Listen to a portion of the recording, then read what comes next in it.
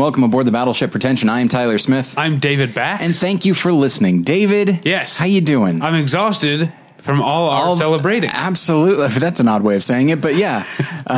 We had celebrations. Yeah, sure. We were celebrating. I prefer celebrations, right? That's how you say it. We recorded 5 episodes. For those that don't know, for those that tuned in at the usual day and then tuned out, we recorded 5 episodes for episode 500. Yeah. And so you can find those at battleshippretension.com. And we got a lot of great responses on the website and on Twitter and I'm assuming on Facebook. I don't know. Yes.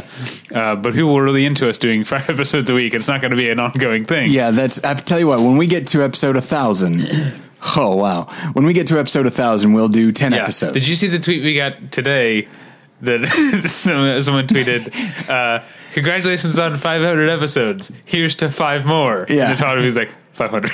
Yeah. I laughed really hard about that this morning. I do like the idea. It's just like 505 is pretty much where I tune out. Yeah. Okay. But we're going to keep the celebrations going a little bit. Oh, good. Because we have some gifts. This one I always feel weird about opening because Sarah is, of course, a member of the BP family, but she also sends us awesome stuff. That's true, yes. Because she's very crafty. Yeah. Like sneaky? Yeah. Yeah, exactly. Like MacGyver, though. Yeah. Gosh. Sarah Brinks, the great Battleship Pretension contributor, made us a card where she made 500 out of, what are these? Little rolls of... I don't know, little paper rolls. Yeah, I think so. It's and very it looks cool wonderful. To look at. So maybe I'll take a picture of that and put it up on the Twitter. Good call. So she said, she says a bunch of nice stuff, which I'm too embarrassed to read. I'm handing it to Tyler. But then we also got something I'm very excited about.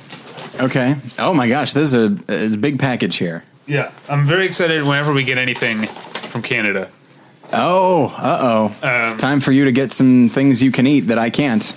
Yeah, because if you don't know by now, if you were in, I almost said Canada, if you're in Canada or Australia or New Zealand, I want all of your treats, the candy bars and stuff that they have in those parts of the world. Yeah. For some reason, they really speak to me, and I'm running low on cherry ripes from our last. Oh wow, you really tore through those. No, it's been a while. Really? Yeah. I guess so. I've been making them last, the cherry ripes from Australia, so I'm hoping there's something cool from Canada in this bag. Oh, and I am not at all disappointed. Hopefully there's a card in here somewhere. But we got a bunch of Coffee Crisp. Like a bunch of Coffee Crisp. And you got a Devil's Backbone DVD. Because our listeners can't stop making you want to, making sure you see the Devil's Backbone. We also got a comic book, a hardcover comic book called Black Sad Amarillo. Okay. And here's the card. Okay. There we go. I was hoping that sorry, there's more Coffee Crisp in this bag. Good. All right. Well, our guest wanted some snacks, and we have some now. Yes, so our guest can have some of... Here, you can have some of that Coffee Crisp. I'm taking the rest of this home. I might enjoy the occasional Coffee Crisp. I'm sorry. You know what? You're right. I just made the assumption that you would not care for Coffee Crisp. I enjoy crispy things and coffee. And coffee. Okay. So, Jared says, Dear David, I hope you like... Oh, I see. He's given us the... All right, we each have our own card. We don't have to read them out loud. But they have... this guy again. Okay. Yeah, it's Jarrett, and he gave us drawings. Here's a very muscular man holding cake and party favors, and he's chasing a woman with a bare midriff. He's blowing a... What do you call these things? Like a noisemaker? Yeah, I think he's so. Tooting a noisemaker, and she finds it delightful. So that's the drawing he gave, and then here's the man and woman again. This is my 34th birthday thing. I see. Indeed, yes. Thank you, Jared. I have what looks like a knight in shining armor and a worried samurai. So it's a lady knight, right? Now in shining armor, or just a man with long hair. You know.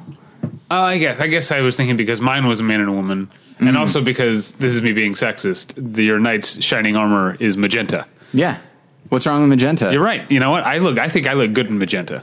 Yeah, absolutely. Yeah, well, there's no question that you do. I'm wearing like periwinkle pants today, so I shouldn't be judging about people's colors. I do like that. Not necessarily the color, but like the name of that color. So I'm not going to read the letter, but I will read the PS. It says, "Wait till Christmas and see what you get." I also got to wait until Christmas. Mine wasn't quite so threatening. Yeah. So thank you, Jared. You know what? If you guys keep sending us stuff, our 500th episode celebration never has to end. That's true. So just keep sending stuff. You can find the P.O. Box on the website. Lots of great stuff on the Criterion Collection now. Thank you so much. Yeah, and there's always Coffee Crisps and Tim Tams and and Cherry Ripes. And even though anything else that you want, even though you can buy Tim Tam at Target now, I don't want to have to leave the house to get Tim Tam. I like them to come to my P.O. Box. It's not the same if they don't come from halfway around the world. All right. Let's pay some bills, and then we'll introduce our guest. Indeed. All right. David, as you know, this episode 501, is brought to you by Mubi, a curated online cinema that brings its members a hand-picked selection of the best independent, international, and classic films. Every day, Mubi's curators introduce a new title, and you have 30 days to watch it. That means there's always 30 wonderful films to enjoy, all for only $5.99 a month. Plus, when you use their mobile apps, you can download films to watch offline.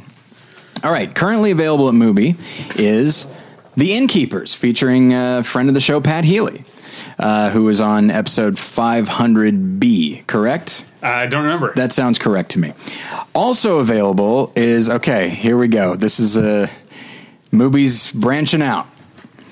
YK Kim's Miami Connection, a delightfully over-the-top B-movie that features brutal martial arts and songs about friendship. That's actually true. The people that cut the arms off of their enemies also sing songs about friendship. It is a crazy-ass movie, and it is available at Mubi right now. And there is a special offer for listeners of Battleship Retention. You can try Mubi free for a month. Just go to Mubi.com, that's MUBI.com/Battleship to redeem now. Okay, we have another sponsor this week only. BP listeners may recall back in fall of 2014, we were sponsored by a Kickstarter campaign raising money for a tiny horror comedy, an homage to 1950s monster movies called I Was a Teenage Wereskunk. Well, here we are 2 years later, and this little movie that this is their copy, I think it's fine. That's a joke, of course. David and I saw the movie, and we love it. We think it's hilarious. It is. You still have to pay for a sponsorship, though. Yeah, exactly. I cut him a deal. Okay. But, so the movie is finally completed and is about to be unleashed upon the world. I Was a Teenage Wereskunk tells the story of an all-American teen, Curtis Albright. One night, while Curtis is peeping on a neighbor woman undressing for bed, he's sprayed in the face by an enchanted skunk. I'm remembering this movie already, and I'm laughing again. Okay, from that point forward, anytime Curtis feels turned on, he transforms into a murderous wereskunk. Suffice to say, hilarity and horror ensues. Fresh off a wildly successful Hollywood premiere in front of a raucous, sold-out audience at the historic Vista Theater. Would you say we were raucous, David? We were rocking. Damn right we were. Wereskunk is now officially released. So a couple options here. If you live in LA, you can catch it on the big screen at the Los Feliz 3 Theater on Vermont Avenue for the week of October 28th to November 3rd. So right in time for Halloween. Just in time for Halloween. I know what you, the listener, are thinking. I don't live in Los Angeles. I'm some kind of flyover cow, you know? Or I live in Canada, Australia, and New Zealand, and I'm too busy packing up chocolate treats for David. Yeah, my mouth is too full of cherry ripes to say one, please. But fear not. Also on October 28th, you can catch the Wereskunk exclusively on Amazon in the form of DVD, digital download, or streaming rental. And it's free to Amazon Prime members. I'm very excited for that. So visit teenagewereskunk.com or click on the ad at battleshippretension.com for all the details. And we really do think it's a good movie. I genuinely, because we went to see it, he invited us, and invariably when you see like a Friends film or something like that, you're like, all right, I'm going to cut this thing some slack. Yeah, and no slack required. Yeah, it's a parody of 1950s teen monster horror movies. Yeah, that is, I think, smart in the way that it hits on the way that they're really all just about sexual repression. Yes. And it's also really funny in the style of a Wet Hot American Summer, in the sense that it's parodying a certain type of movie, but also just has a bunch of crazy shit in it a lot of the time. That's really, really funny. Yeah, I'm going to say everyone's great. All three cops have just a delightful dynamic that cannot be explained with human words. Yeah, the three cops, the best characters are the three cops, and then the dynamic between the sheriff, who's one of the cops, and his wife. Yes. The actress, by the way, who plays his wife, also plays one of the three cops. Yes. Yeah, fantastic. Definitely worth checking out, especially if you're an Amazon Prime member. I mean, exactly. I have Amazon Prime, and I'm like, hey, I can watch this whenever I want. That's fun. All right. I also want to tell you about tweakedaudio.com. That's where you go for professional quality earbuds in a variety of stylish styles and colorful colors, and they look great. They sound great, and they're all available at a low, low price over at tweakedaudio.com. And if you use the offer code PRETENSION at checkout, you get 1/3 off that low, low price and no shipping charges. So go to tweakedaudio.com and use the offer code PRETENSION. Okay, it's time to commit. 2024 is the year for prioritizing yourself. Begin your new smile journey with Byte, and you could start seeing results in just 2 to 3 weeks. Just order your at-home impression kit today for only $14.95 at Byte.com. Byte clear liners are doctor-directed and delivered to your door. Treatment costs thousands less than braces, plus they offer financing options, accept eligible insurance, and you could pay with your HSA, FSA. Get 80% off your impression kit when you use code WONDERY at Byte.com. That's BYTE.com. Start your confidence journey today with Byte. Tyler. Yes? Who's our guest? And was he just taking a picture of me? No. I swear to God, no. No, I was not. Should I have? No, I didn't know if I should be posing or whatever. No, I don't like the natural photos. I've been taking pictures of you for a long time. All right, now when we did our sound check, you weren't not swallowing the mic. So I'm so sorry. I'll back off on the mic. My name's Asterios Kokonos. You might remember me from episode 300 of Battleship Pretension. Now I'm here on 501. Every 200 episodes, I will reappear like the Phoenix or Shangri-La. Welcome to me. Thanks, guys. Thanks for having me. Thanks. I think this might be the first time that a guest has said his name before. That's true. Reintroduced. It is deeply off-putting. Yeah. I don't like it one bit. My first question out of the gate is, had you had Coffee Crisp before? And if not, what do you think? It's amazing. Yeah, they're fantastic, right? How much caffeine is in this? Let me see. Caffeine. No, I guess it's just like coffee flavoring then, because there's no caffeine on there. Oh, yeah. I don't like that. No, you're right. There's a lot of, there's a lot. Oh, I just ate entirely chemicals. Gum arabic, shellac, palm kernel oil, sunflower lectin. Really good. I really They're delicious, like them. though. Yeah, I'm going to have another one. Yeah, I'm glad. I'm really very glad that Tyler likes them. Whichever fan of yours sent these, I would love it if you'd also become a fan of mine. This is really great. This is Jarrett from Calgary. Jarrett, love you. So, Asterios, how you been? I've been doing all right. I mean, it's so funny. Something I was thinking about on the way up here is how I think I've been on the show 3 times, but over the course of but there's been big gaps between them. Uh-huh. And in my 3 appearances on this show, the Marvel Cinematic Universe has grown from this like tiny thing to this gigantic thing. Like, I think the last time I was here, we were talking about Iron Man 2. And I was like, oh, Iron Man 2, it's not bad. I liked it. Last time you were here, we were talking about Man of Steel. Uh-huh. And, oh gosh, I guess that was a while ago. Yep.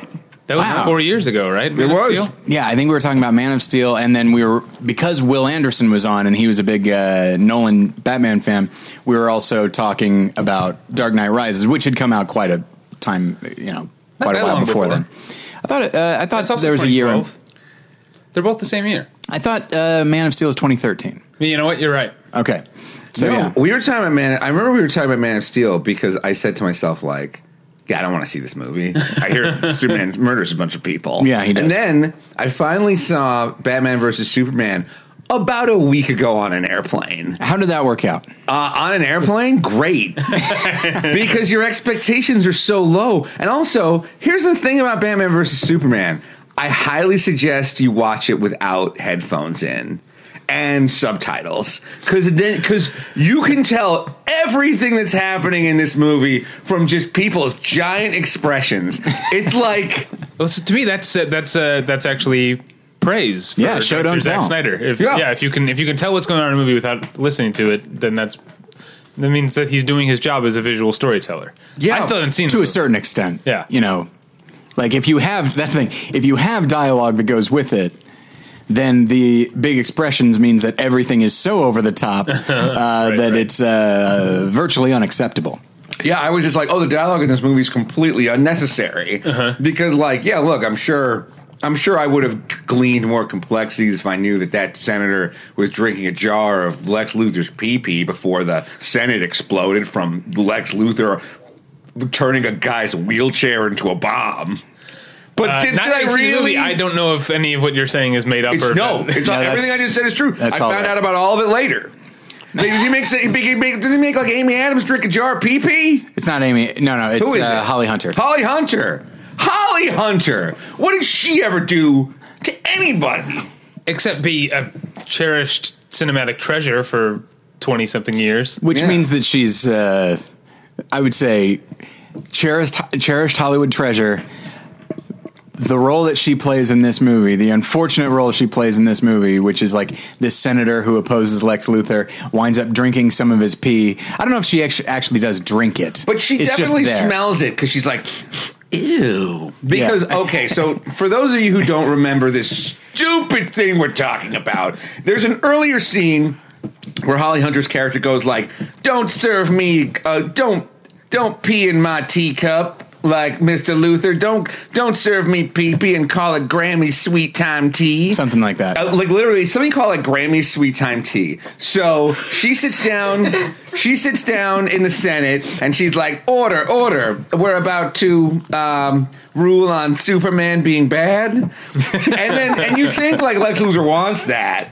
And then she like looks over to her right and there's a jar and like there's a piece of masking tape on it and someone has written in a Sharpie, Grammy's Sweet Time Tea. And she looks at it and she's like, what in carnation? And she opened it and she doesn't say that, but I'm watching it and just based on her expression, she's saying what in carnation. And so she unscrews the lid, she smells it, she's like, ew, oh. Cut to wheelchair bomb.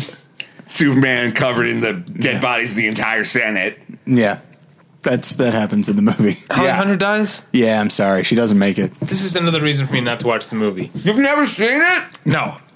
And I won't. I don't watch movies where Holly Hunter dies. That's not true. You're not going to watch it on an airplane 4 years later like I did? Maybe I'll get on an airplane and see what's going. Now I'm trying to think what movies I've seen where Holly Hunter dies. Well, there's kind of a Lifeless Ordinary, but she's an angel, so I don't think it really counts. Louise. She drives off a cliff. She's not in that. She should have been. It's rated in Gina Davis. They did a great job without Holly Hunter's help. Okay, Holly Hunter.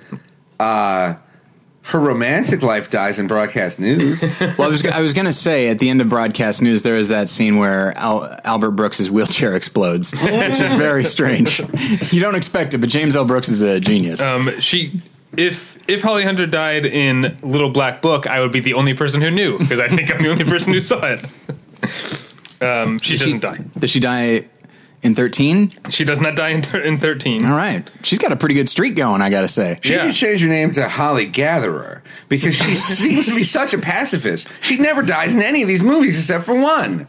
And in that movie, she's the Holly Hunted, not the Holly Hunter. Did you ever see A Lifeless Ordinary, by the way? No, I don't even know what it is. Is Superman in it? No, but Holly Hunter plays... Holly Hunter plays a very randy, sexually frustrated angel come to Earth, and that's like the fifth weirdest thing about that movie. Whoa! I feel like that's like a movie. We Battleship Pretension, I think, has talked about Lifeless Ordinary more than anyone else for the past 10 years. Oh, that's true. That's true. Yeah.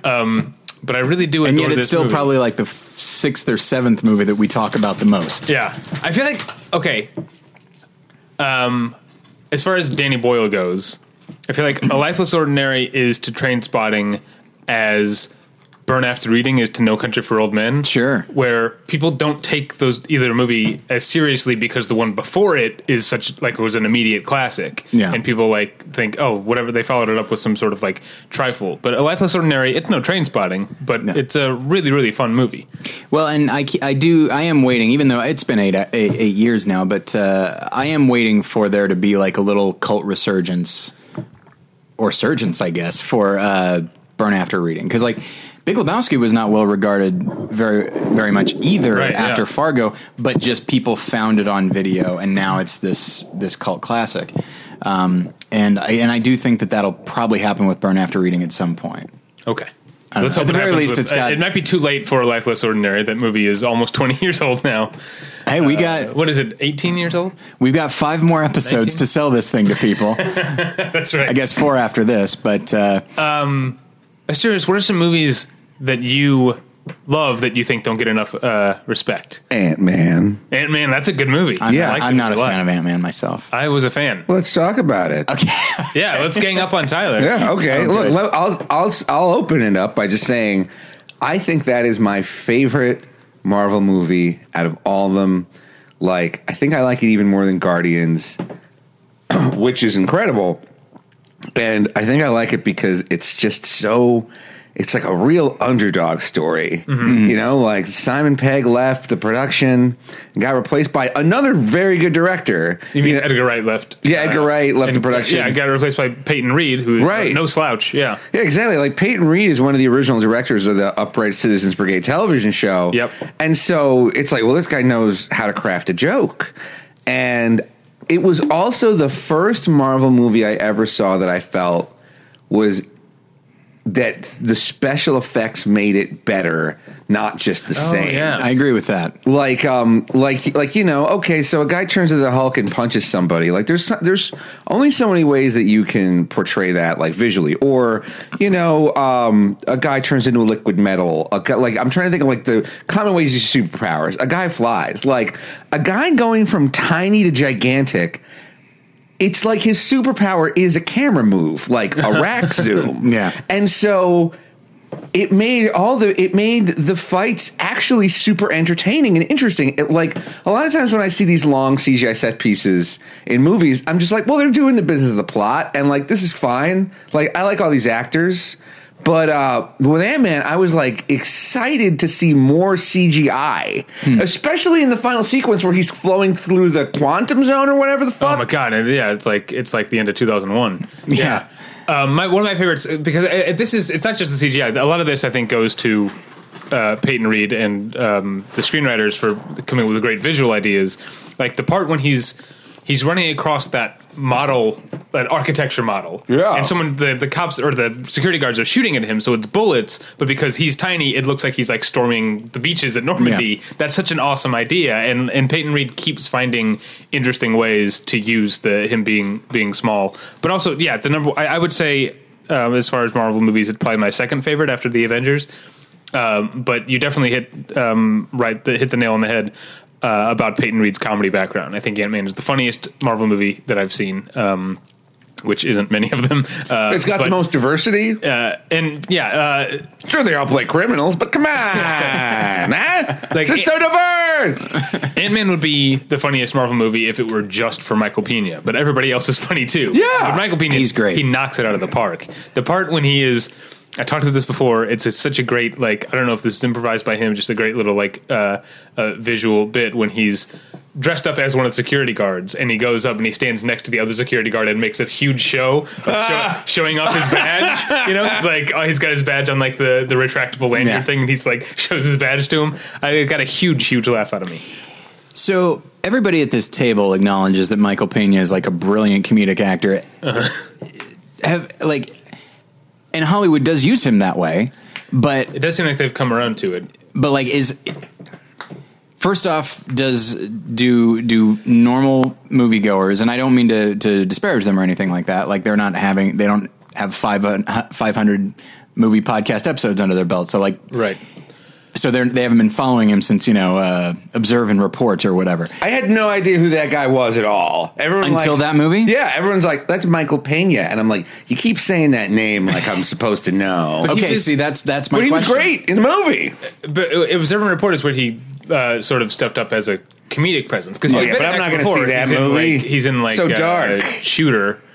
I'm not going to see that either. But that's not. Keep naming Michael Pena movies I'm not going to watch. Crash. No. Yeah, no, not that. Are you kidding? But yeah, Observe and Report, and then the second season of Eastbound and Down, I think, is where people started seeing him as super funny, and I think that's where. So yeah, I think comedy nerds, comedy filmmakers, and regular movie nerds know Michael Pena, know that he's funny. Do the civilians out there who aren't those things even know his name? I'm not sure. Yeah. You don't think so? I don't. So therefore no one does. Because my experiences are everyone's experiences. And my point of view is the only one. Oh, wow. Have you guys heard? I mean, admittedly, I haven't gotten any Google alerts because I do have one for Asterios Kokonos. Yep, you better. I want to say this about... I'm sorry, did you want to No, go ahead. That's fine. I want to say this about Ant-Man. Imagine how dour Civil War would have been if Ant-Man wasn't in it too. That I agree with you because I'm not actually a huge fan of Civil War, and the big fight, the 3-person fight at the end I think is great, but the big fight with everyone I think is like, yeah, all right, it's in a super bland environment and it's just everybody pairs off in a way that's super obvious. Only Spider-Man and Ant-Man add any kind of real fun and wit to it. I know it's not supposed to be fun because they're fighting their friends and all that, but at the same time, it feels creative and vibrant when they're on screen. And, when Ant-Man becomes Giant Man, it's a really nice moment for comic book nerds. And I think my issue is that the character of Ant-Man, as played by Paul Rudd, I think works better in an ensemble which is why they kind of started to build an ensemble around him in Ant-Man, but he's still definitely the lead. But I think as a supporting character, I think he works a lot better than as a lead. I find the character in the movie Ant-Man to be very inconsistent, and I feel like the comedy, while effective, doesn't fit with the larger story. I felt like it was the movie was sort of tonally in conflict with itself, despite liking a lot of the stuff. I liked all the action sequences, which is a thing I don't often say when it comes to superhero movies. Usually it's like, I like the character stuff and the action can be fun, but I usually don't care. This movie is exactly the opposite. Wait, you couldn't relate to an ex-con who just wanted to get his daughter back? Are we talking about Sandman and Spider-Man 3? No, I never saw that movie either. Oh, okay. I heard that Peter Parker does some sort of thriller dance. Yeah, I was like, I'm not going to see this movie. You know what? Here's the thing, though. I was talking with some people about this just yesterday, actually, that that sequence, everyone's like, that's ridiculous. It's like the only Sam Raimi thing in the whole movie. Mm-hmm. Like, that is a movie that is so studio managed that there's really not much of him left, except that moment where he's clearly having fun, and that's the part everybody latches onto, because the movie that it's in is just so middle of the road and shitty in studio. Am I the only one who saw Spider-Man 3? Okay, all right, never mind. Yeah, no, I did see one scene of it on a treadmill. Here's the scene I saw. I saw the perfect scene to see. You only watch movies when you're on some sort of conveyance. Well, look, I'm not gonna take time out of my life to watch a movie that I've been told by everyone is bad. Like, who does what kind of masochist? Like, if I'm flying somewhere, if I got to work out, all right, put the goddamn thing on, because again, you can. But anyway, so the one scene, yeah. No, you know what? Say what you're seeing, then I'm going to say what my thing about hate watching. The one scene I saw is the scene that everybody points to as the worst scene in the movie, which is the Green Goblin's butler is like, I've secretly known that Peter Parker was good the whole time. That is a shit scene. Why haven't you told me before this? I don't know.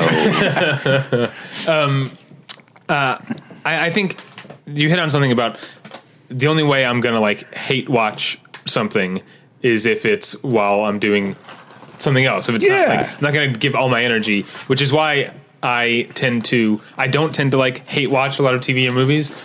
I do when it comes to music. I have a weird, perverse thing where while I'm working, like just yesterday, as of recording, the new Korn album came out. It was on Spotify. And I know. Here's why I know. I was like, I'm going to listen to the entire Korn album at work. One of my fellow students made me very aware that the new Korn album became available because she's a big fan. Really? Yeah. You don't think the timing? You don't think Korn releasing an album around Halloween was an intentional move? Do you? It could be pure coincidence. I have to assume. I have to assume. Yeah. So I don't tend to hate watch stuff, but I do listen to a lot of bad music on purpose. I'll listen to an entire One Republic just to be like, I got to see what this is. And so what? Let's do this, if you'll pardon me. How would we define hate watch? Like, I'm going into something 95% sure I'm not going to like it, but I want to consume it so that I have more fuel to talk about how much I don't like it. To me, that's what hate watching is. So you've gone in with the decision already made. Again, 95%. I'm still, or 95% certain. Like, Okay. I'm not going in hoping to hate it. I'm going in knowing that it's Korn, and I'm not going to like this music. Yeah. But I want to have listened to the whole Korn album. Because the thing is, like, doing what we do, there are movies that I feel like I should see, like Batman versus Superman, because there's a conversation being had about it, and we do a movie podcast, and so I feel like I should be part of it, or at least one half of us should be. I feel like you're condemning me for not. No, not at watching all. It's those just movies. some of us take this seriously. It's fine anyway. So, podcast is over. We're done, is what I mean to say, and it's all because of Batman versus Superman. David versus Tyler. That's what I want. No, There are plenty of movies I see that you don't. name one. that's no. It's fine. It's one of those things where it's just like one or two of us, I feel like, should weigh in on a certain thing. And yes, sometimes you catch it, sometimes I do. And when it comes to movies like Batman versus Superman, It's usually I'm the more mainstream person. I'm the more guess. populist person in my tastes, I guess. I hate it, but that's who I am. And so I go in, but I wouldn't say, even though I assume I'm not going to like it, I'm willing to let those assumptions go while the movie is playing and acknowledge good things that are happening. And so I feel like that's not a hate watch. I feel like a hate watch is, if something is good, that will be ignored. If something is bad, I will focus on it and try to remember it so that I can talk about it later. Like that's probably true, because the whole point is to have more fuel to talk shit about something. Yeah, I think that's it. And, the conversation you want to be a part of is, let's hate this movie tremendously, and that's it. Right. Whereas But for me, it's not. You're right. It's not movies. I don't hate watch movies, and I think there are things that I hate read. I'm a longtime subscriber to GQ magazine. okay, And they have I thought you liked GQ. I do, but they have a food critic Oh, okay. named Alan Richman, whom I can't stand. Mm-hmm. And when I see that there's a new Alan Richman article, I'm like, oh boy, let me dive into this. And so I do it with that. And apparently I do it with certain like new metal bands. You know what? I will hate watch Christian film because of the other podcast. I feel like there are some Christian films I need to watch, and so it's like, all right, I know I'm not going to like it, and so I just need to start coming up with arguments. But I can't do that unless I see the movie. So I guess I should see it. But at the same time, I've allowed myself to be pleasantly surprised. But even then, like, I do go into, when I saw God's Not Dead 2, I'll be honest, my mind was pretty much made up. I will acknowledge it's better than the first one. I want to ask Asterios what he hate watches, but I also want to say, in Alan Richman's defense, he did play himself on an episode of Treme, where the whole point was that everyone hates him, and Kim Dickens threw a drink in his face. And I do give him credit for realizing, at least, that he's kind of a joke. I have no respect for that. Here's why. For the same reason that Michael Moore went on The Simpsons and he is doing like a documentary, and then someone says, and he throws out a statistic that can't possibly be true, and someone's like, where did you hear that? And he goes, your mother, and he runs away. And it's like, hey, that's funny. It's about how none of his movies are factually accurate in any possible way.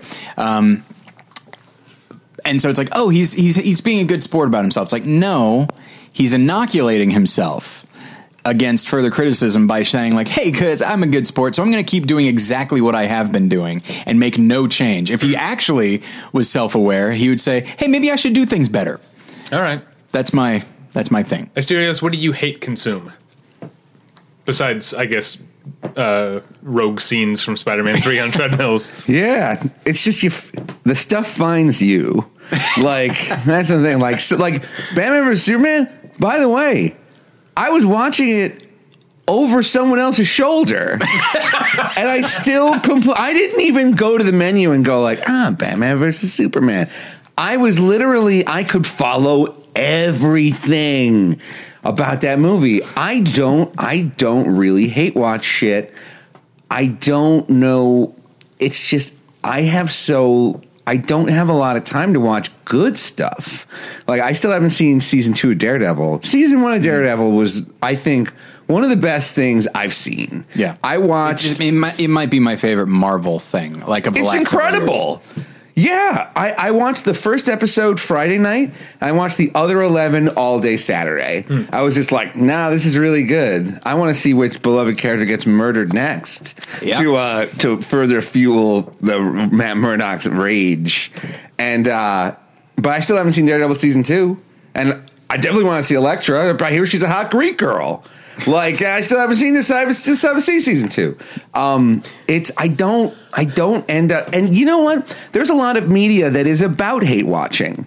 Like there's a series that Red Letter Media does called Best of the Worst. Yes. By the way, in the interim between my last appearance, like, Red Letter Media has become a dominant force in film criticism. Yeah, they're big. Isn't that crazy? I don't even mean they're like big. It's like, because like fucking Larry the Cable Guy's big. It's like they invented a way to communicate film criticism through YouTube that has now been replicated ad nauseum. Yeah. You know, to a ridiculous degree. I'd say them and Nostalgia Critic, Doug Walker out of Chicago.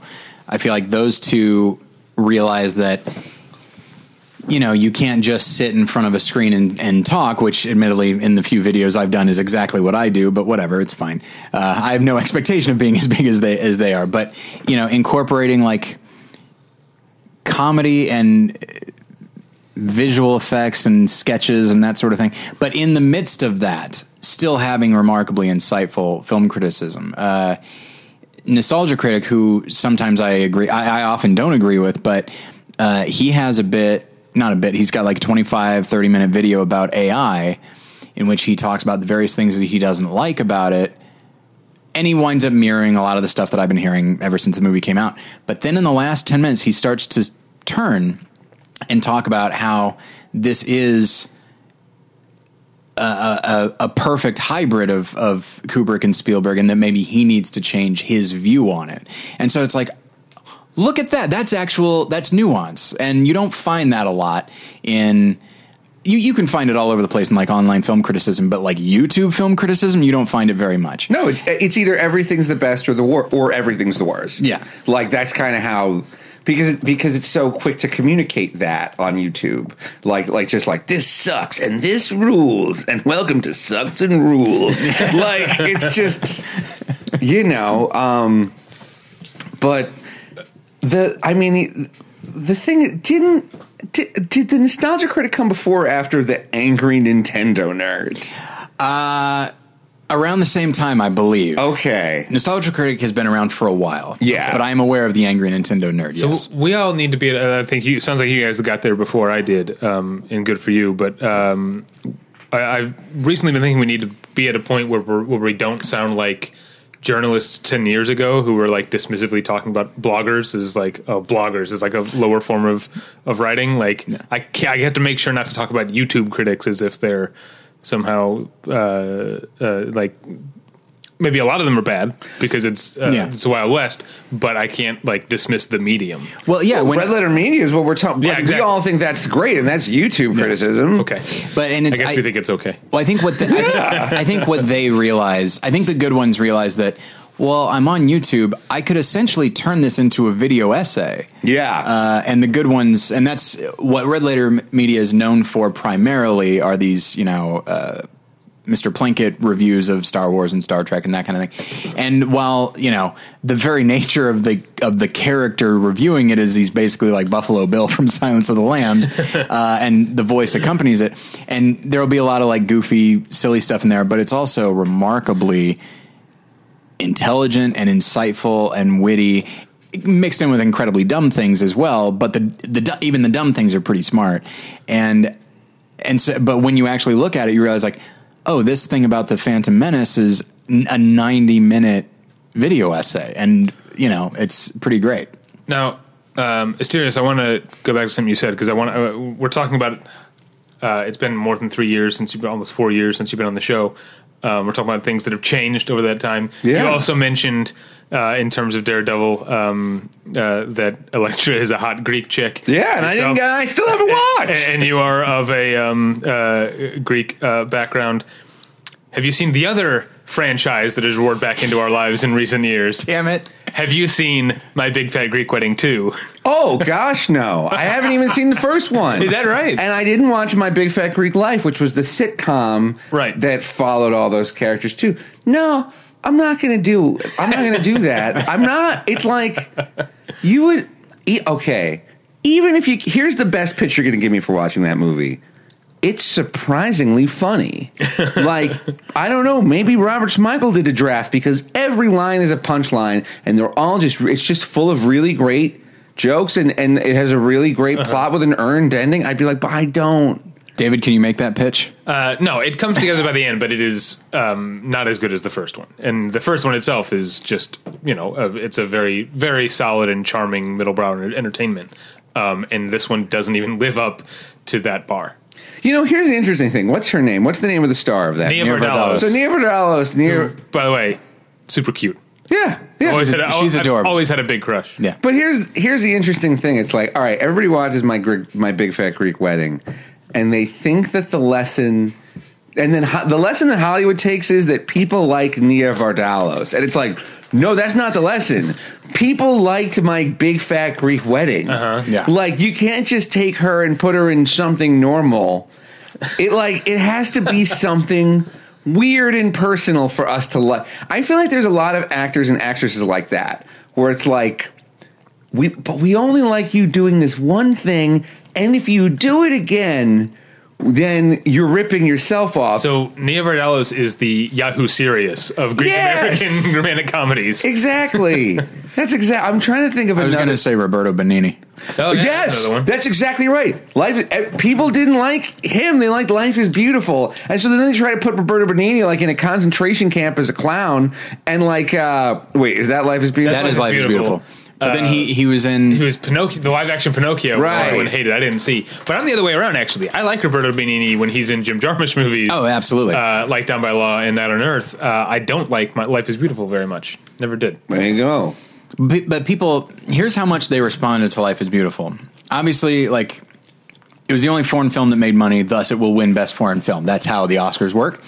Okay. It also won, I think, Score...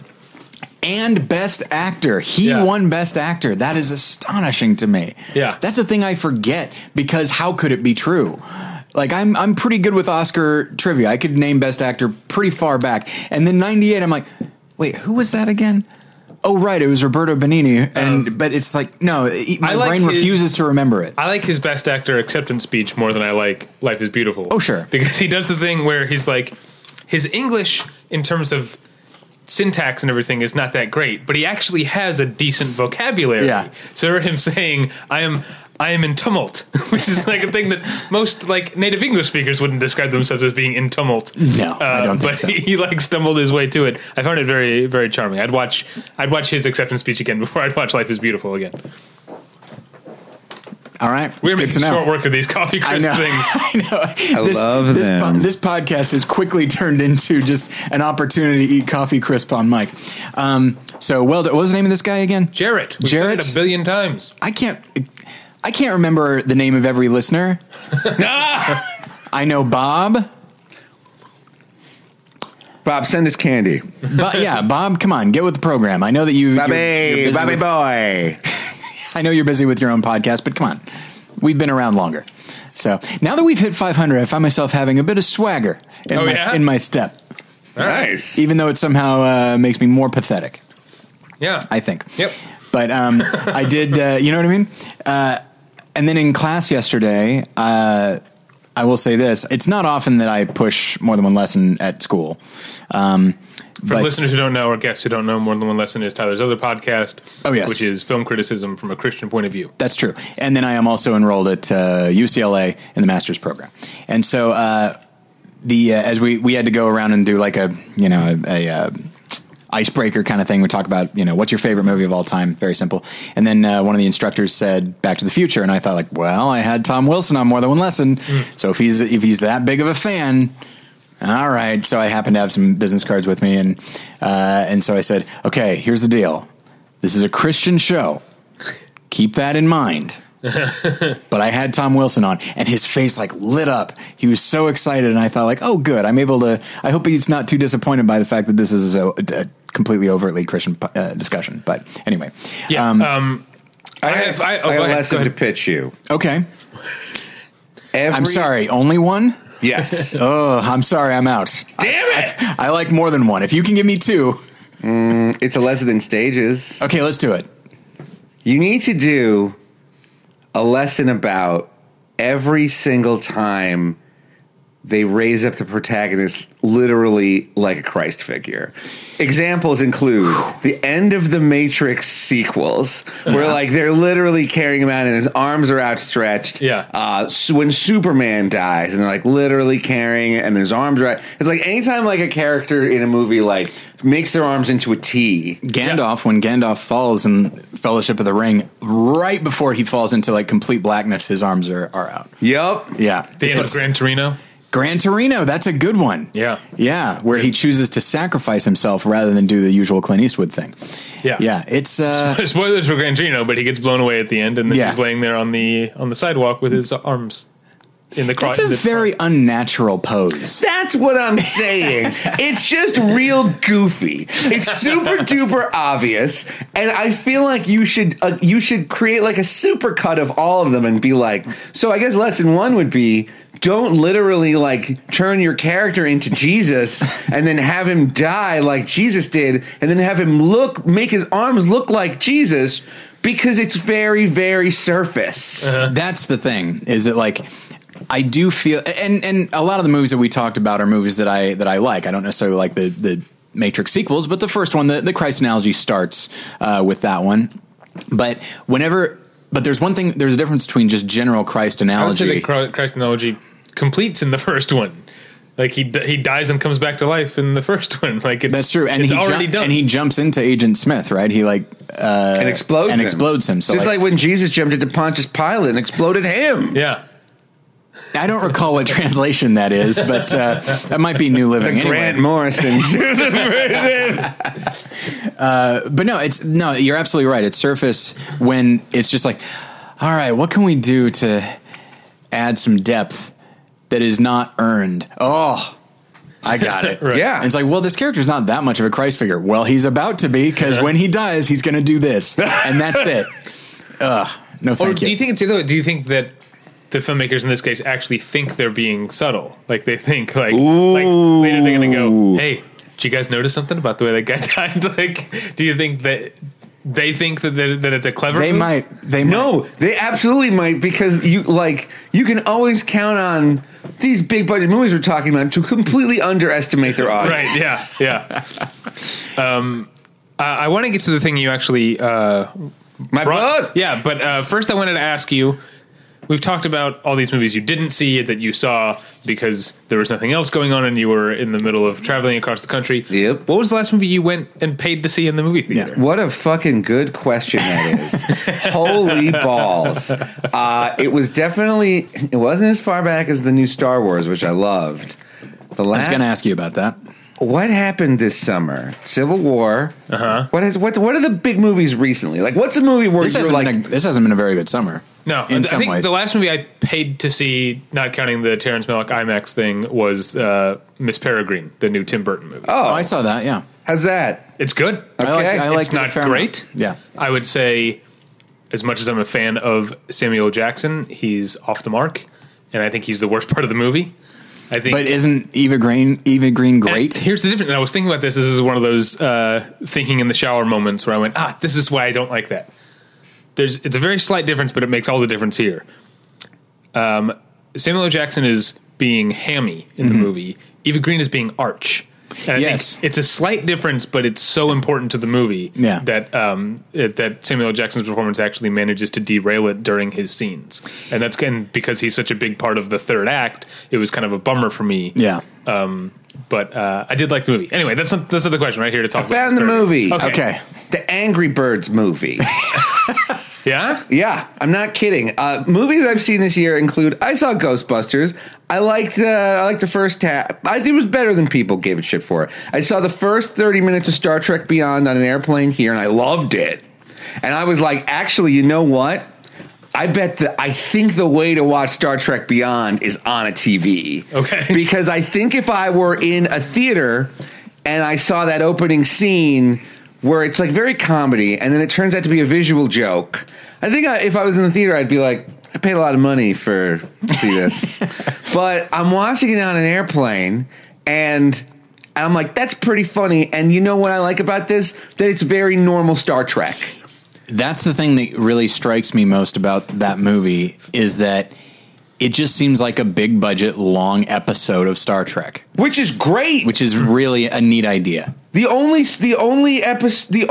Star Trek, I mean, I think the Star Trek The Next Generation movie that works the best is the third one, which is just a long episode of Star Trek. Which one is that? Insurrection? Yeah, Insurrection. Yeah. It's just like, hey, you know what? Because I'm watching First Contact and I'm a kid, and I'm like, there's a lot of murder happening, and this isn't why I like Star Trek. Like, I remember thinking to myself, like, you know, when Captain Picard, like, shoots that dying ensign who's being Borgified, I'm like, wait a minute, Captain Picard. They de-Borgified you. It took 2 episodes. And there's been multiple episodes about, like, your de-Borgification. Like, why are you just shooting this guy in the neck with your phaser? And you're like, and he's like, trust me, you'll be doing them a favor. And it's like, you know what would be a really big favor, Captain? And by the way, I'm not kidding. This isn't like a stand-up routine I've come up with in my 30s. Like, I'm 12 years old, and I'm watching this movie, and I'm like, what's happening? I don't like this. And like, I don't know, stuff with the deflector dish, the temporal wake. I'm watching this movie, I'm like, you know what? This was better than Generations.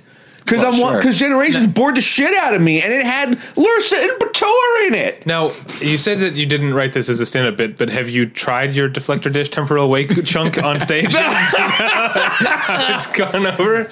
I'm like, you know what? It started out as a tweet, and I'm just building on it, you know.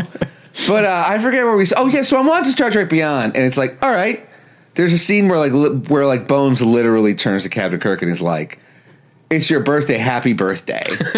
And I'm like, that would happen in a TV show. There would be an episode. It's like, this is the scene with the exposition in it. That's totally fine. And I think I heard, I think Red Letter Media brought it up, that sequence of like, it's your birthday, let's have a drink or something like that is referenced to like one of the, like, I think the 4th film or something like that. And it's been so long since I've seen that I didn't remember, but it's like stuff like that, which is, you know, as much as I do like Star Trek Into Darkness. I don't. But really, I thought you liked it last time. No. Maybe I liked it last time. Did we talk about that last time? I think so. Yeah, no, I you know, long story short, it's like, but I saw this movie last time and I liked it. It's very similar to the first one. I think I prefer the first one. I much prefer the first one because it's like, in order to raise the stakes, they got to kill. It's like, if you got to kill Captain Pike to make me care, like that's so cheap. It's like, find a better way to make me give a shit.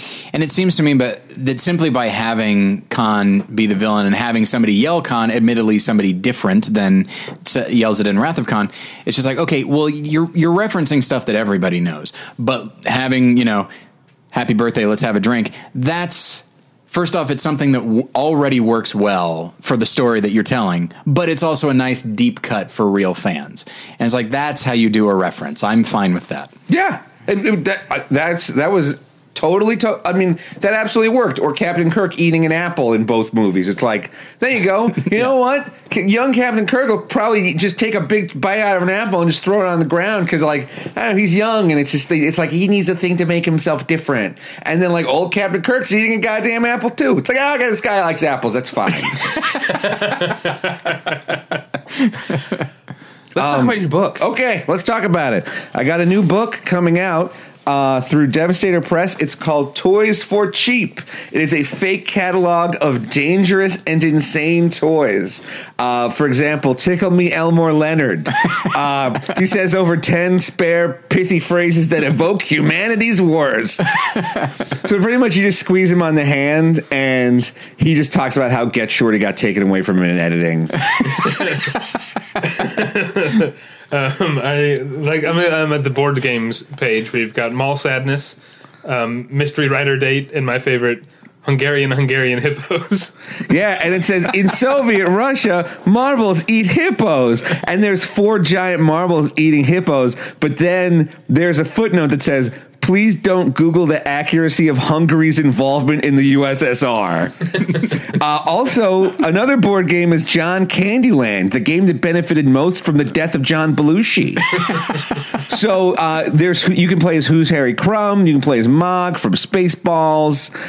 There's all your favorite John Candy characters are there. I enjoy. So as I'm looking through these, the name that pops up, and not as like a ripoff, but like and I don't know if you meant this or if you're inspired by this guy, like Jack Handy. Oh my God, I love Jack Handy. Like as I just read through, and just like those, and I know that he wasn't responsible for like all of the SNL like commercial parodies and stuff like that, but I'm a huge fan of those where it advertises a silly product, and as I look at Stretch the Truth Armstrong. Oh, the only doll that lies on its resume? Yeah. And then it says $7.95. It's like, all right, this is solid. I like it. I like the specificity of lies on his resume. And then in true like Jack Handy SNL fashion, it says, warning, does not stretch. that to me is like, that is the... what do you call that at the bottom of like of an advertisement? The fine disclaimer. print. Disclaimer. Yeah, disclaimer. Disclaimer humor is like some of my favorite. Simpsons does it great. SNL does it great, and it's on here as well. I like all the Nerf, except Norf. Yes, I don't know what Nerf is. Foam toys, which are all like weapons and methods of execution.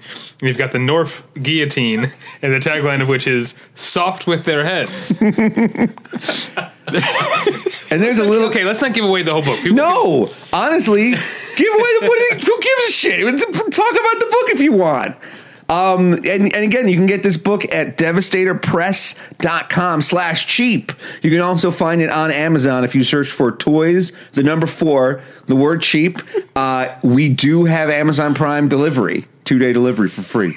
Oh my God. Nice. So I'm looking at the spread that simply says it's a bunch of Urkel bullshit. Yes. And I'm laughing tremendously. Well, I think our listeners will enjoy the Videodrome Viewmaster, which is the Viewmaster made of human flesh.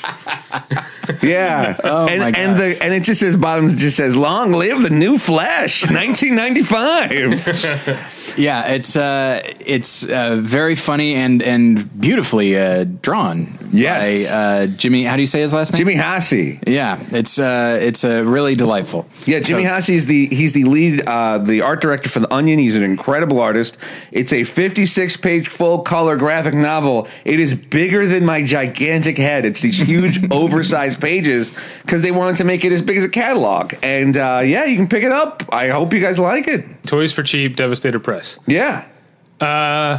Let's talk about Star Wars, though. Okay. I was going to ask, yeah. Yeah, because I'd love to. We do have to wrap up soon, but Tyler said he wanted to ask you about Star Wars because you, of course, are a big Star Wars-ophile. Bigger than you guys. Definitely. I don't know why you got to get confrontational about it. It's just important that you know your place. There's not like people who are into Star Trek are Trekkies or Trekkers. Right. On whom you ask. Oh, we're Star Warriors. Star Warriors? Is that true? No. Oh, okay. We're just Star Wars fans. We're just huge fucking nerds. But at this point, it's like, yeah, the name for Star Wars fans is everybody. Yes. Like everyone loves Star Wars now. That's the thing about Star Wars. I remember one time Kurt Vile was talking to another favorite DJ of mine, Tom Sharpling, about Bosick and IG-88. And Kurt Vile is like an indie rocker from Philadelphia. Yeah. And Tom Scharpling's like, how do you know about IG-88? And he goes, it's Star Wars, man. It's America. And like, that's just the way it is. It's just, you know about it. It's so deep in our culture that like, it would be weird to say I don't like Star Wars. Uh-huh. It's like you could ignore Star Wars. You could not go see the movies. You could not read the books. But like, if you say like I hate Star Wars or I'm going out of my way not to see Star Wars, at this point you're trying to make some sort of cute point. This is actually this reminds me of something our friend Jim Bruce over on the late Paul Goebel show. Paul Goebel's not dead, but his show is no longer on. And Jim Bruce talked about how the idea of the royal family, and that if we as Americans say, I don't care who the queen is, I don't care about all that, that's literally true. We just don't care. But if you're, in Great Britain and you say, I don't care about the royal family, you're making a stance. You're making a point. Yep. And that's Star Wars or maybe the NFL, or there are things like here in America where if you say, I don't care about that, that's a statement. Yeah. And that's what Star Wars is. It's like, I think football is fine. Like if I'm in a bar and football's on, it's like, yeah, I'll look at the game. Like and when people get super excited about football, I'm excited for them. Like my friends that play fantasy, like I'm like, you know what? That's cool. It's like I like Pokemon shit. You guys like this? They're both games about like managing large collections of characters in a way that's most beneficial to your team. Like there's no difference in my mind between Pokemon and fantasy football. They're both boys managing a bunch of stuff. It's like, yeah, it's like, but if I were to be like, oh, I hate football.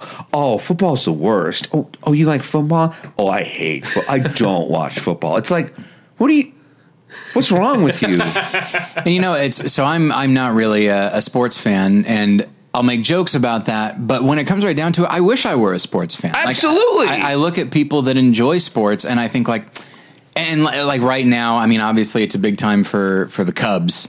And so like really? How do we not see? This is how I know you don't know about sports.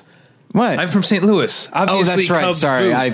I was literally like, well, I'm used to Dodgers fans saying boo. And I was like, I don't think of him as a Dodgers fan. Like that's what I'm currently thinking of right now. But no, in St. Louis, you learn to hate the Cubs at the same time that you learn, basic motor skills in the English language. Like it's in my vein. Here's how much I'm not a fan.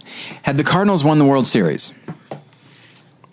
You asking, have they? Yeah. Yes, they've won the second most times of any Major League Baseball team. Now, my feeling is, if you're a Cardinals fan and the Cubs are doing well, it's like, boo. It's like, they haven't won in a long time. Just let them win. Why do you have to shit on like the underdog? Why are you siding with Goliath against David? Weird. Good point. It's a respectful thing to know.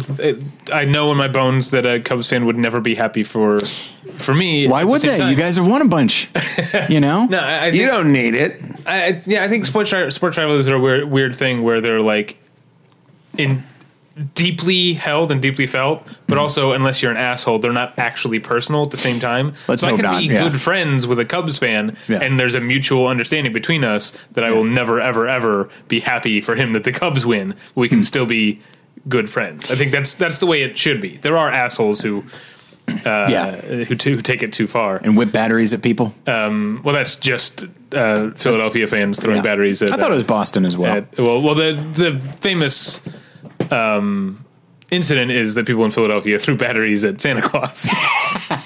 They sure did. Yeah, that's it. Philadelphia definitely holds the in the nation's conscience. Battery whipping is synonymous with Philadelphia. And so, to go back to what I was saying is that like, there are things that everybody's into, and I wish I could be into, not so that I can feel accepted or anything like that, but just because I look at how much fun they're having, and I think like, that does look like fun. I just don't take much joy in the thing itself. I can go to a baseball game and enjoy myself, but that's more just the general experience. And so, but almost invariably, there are certain things and certain ways people will phrase something that I might not say it, but mentally I'll be like, don't be an asshole. It's usually that. And if somebody says, okay, if someone hasn't seen Star Wars, I'll be surprised, but it depends on how they say it. If they say, I actually haven't seen Star Wars. Yeah, like, you're okay. just like, what the fuck is wrong with you? You shut your mouth. No, serious. I don't think you get what I'm saying. No, I get it. Of course. Yeah. I mean, that's your first reaction. No, it's like, oh, okay, wow, that's interesting. They haven't seen Star Wars. But if somebody says like, I haven't seen Star Wars, I don't know if I'm going to. You go, fuck you! I swear to God! Barry! You're pushing my last nerve, Barry! I'll slit your throat from ear to ear. No, yeah, I mean, it's the normal reaction. Yeah, exactly. This is what we were all thinking. We're all on the same page. I appreciate the commitment, Asterios. That's me. But yeah, what's interesting is that so many people really, I would say just by and large loved Force Awakens. Yeah, because it was good. But it's not even been a year, and it's starting to shift. Not like it was immediately hated. It was immediate because here's the thing. God, the fucking day after. I'm sorry. Do you curse in this podcast? Oh, yeah, it's fine. Okay, Constantly. good. The day after Force Awakens We also came out, constantly threatened to slit people's throats from ear to ear. yeah. Yeah, so What it's- if we're I mean, okay that's with a that, callback. but not. The day after, I got people telling me, if I want to see the first movie again, I would just watch the first movie again. And you got to give George Lucas credit. People take a dump on the prequels all the time, but at least he's introducing new and interesting ideas as opposed to J.J. Abrams, who's simply giving us a movie we've already seen.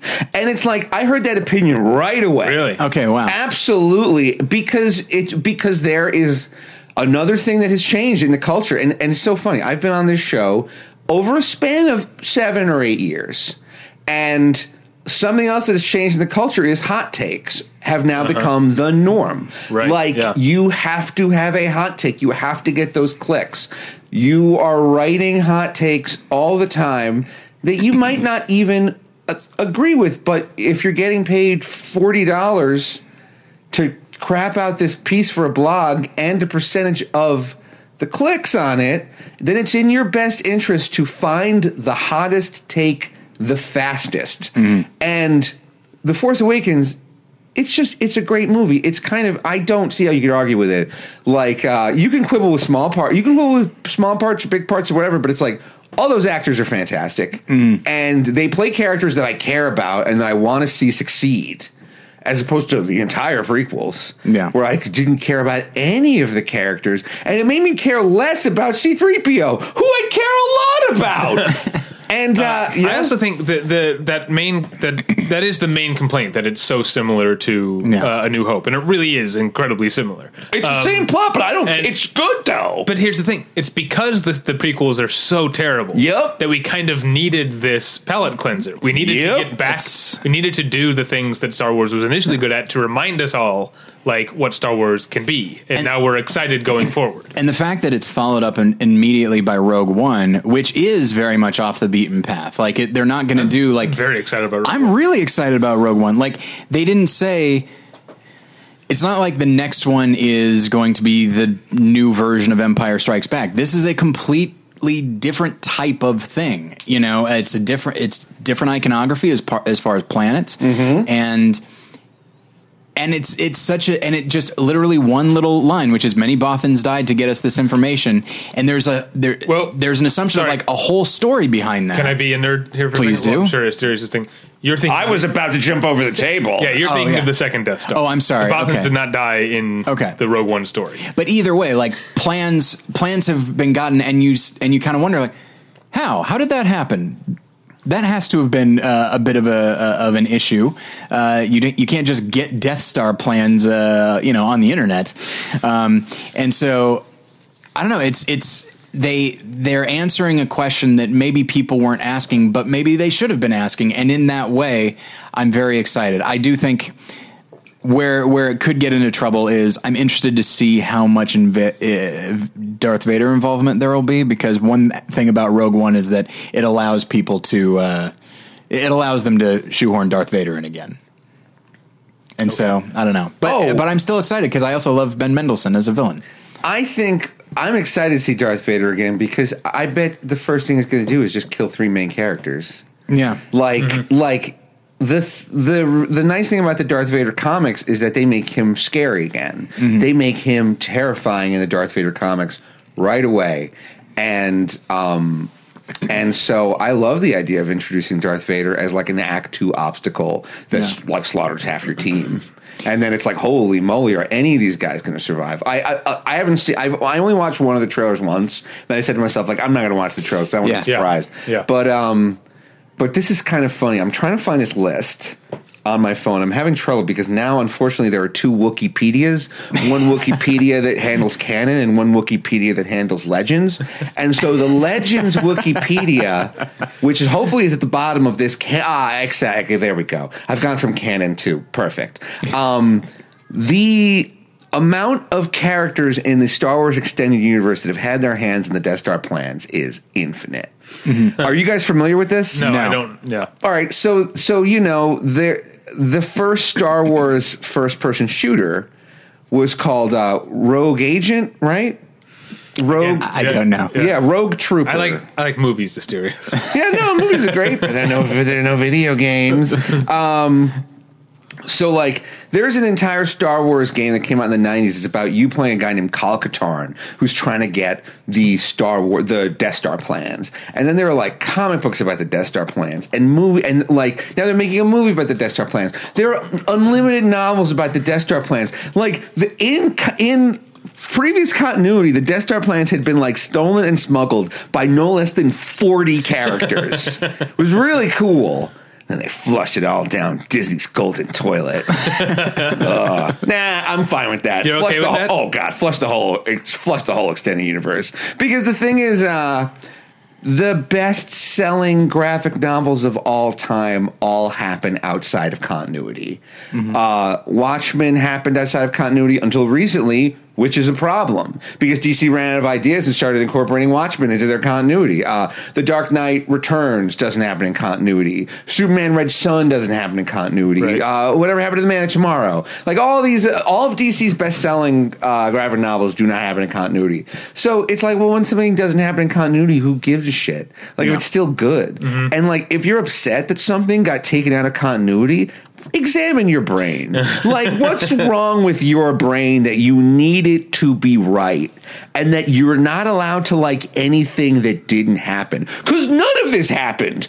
Absolutely none of this happened. So, but this really didn't happen. Why do you care so much? Yeah, you can decide for yourself. Like, I'm a big fan of Buffy and Angel. Yeah. And both of those shows have continued on in as the comic comics. books in continuity.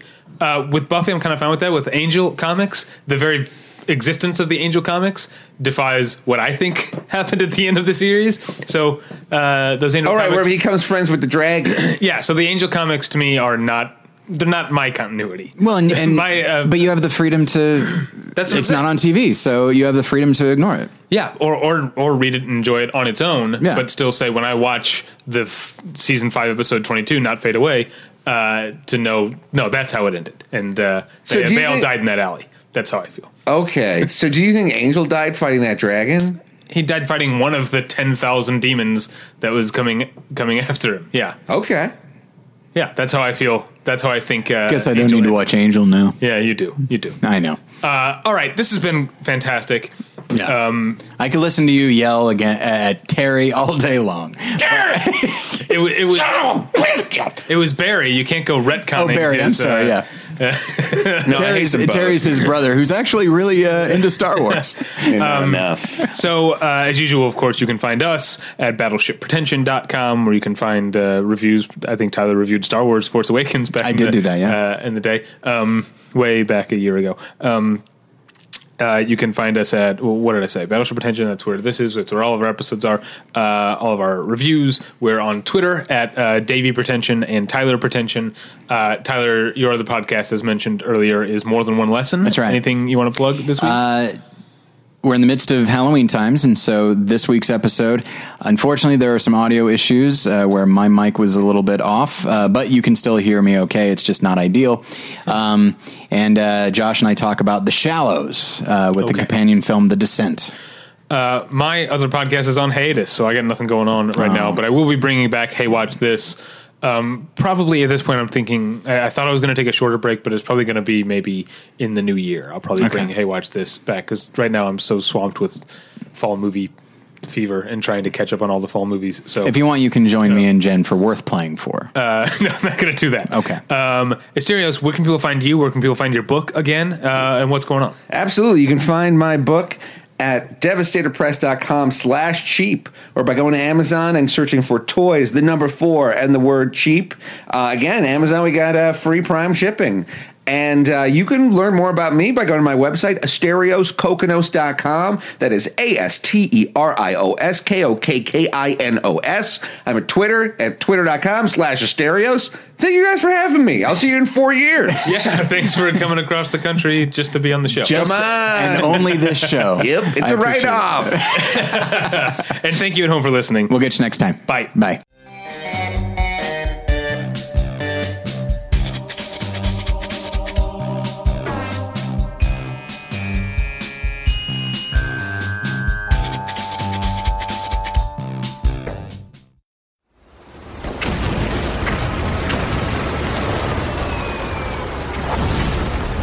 This program is a proud member of the Battleship Pretension Fleet.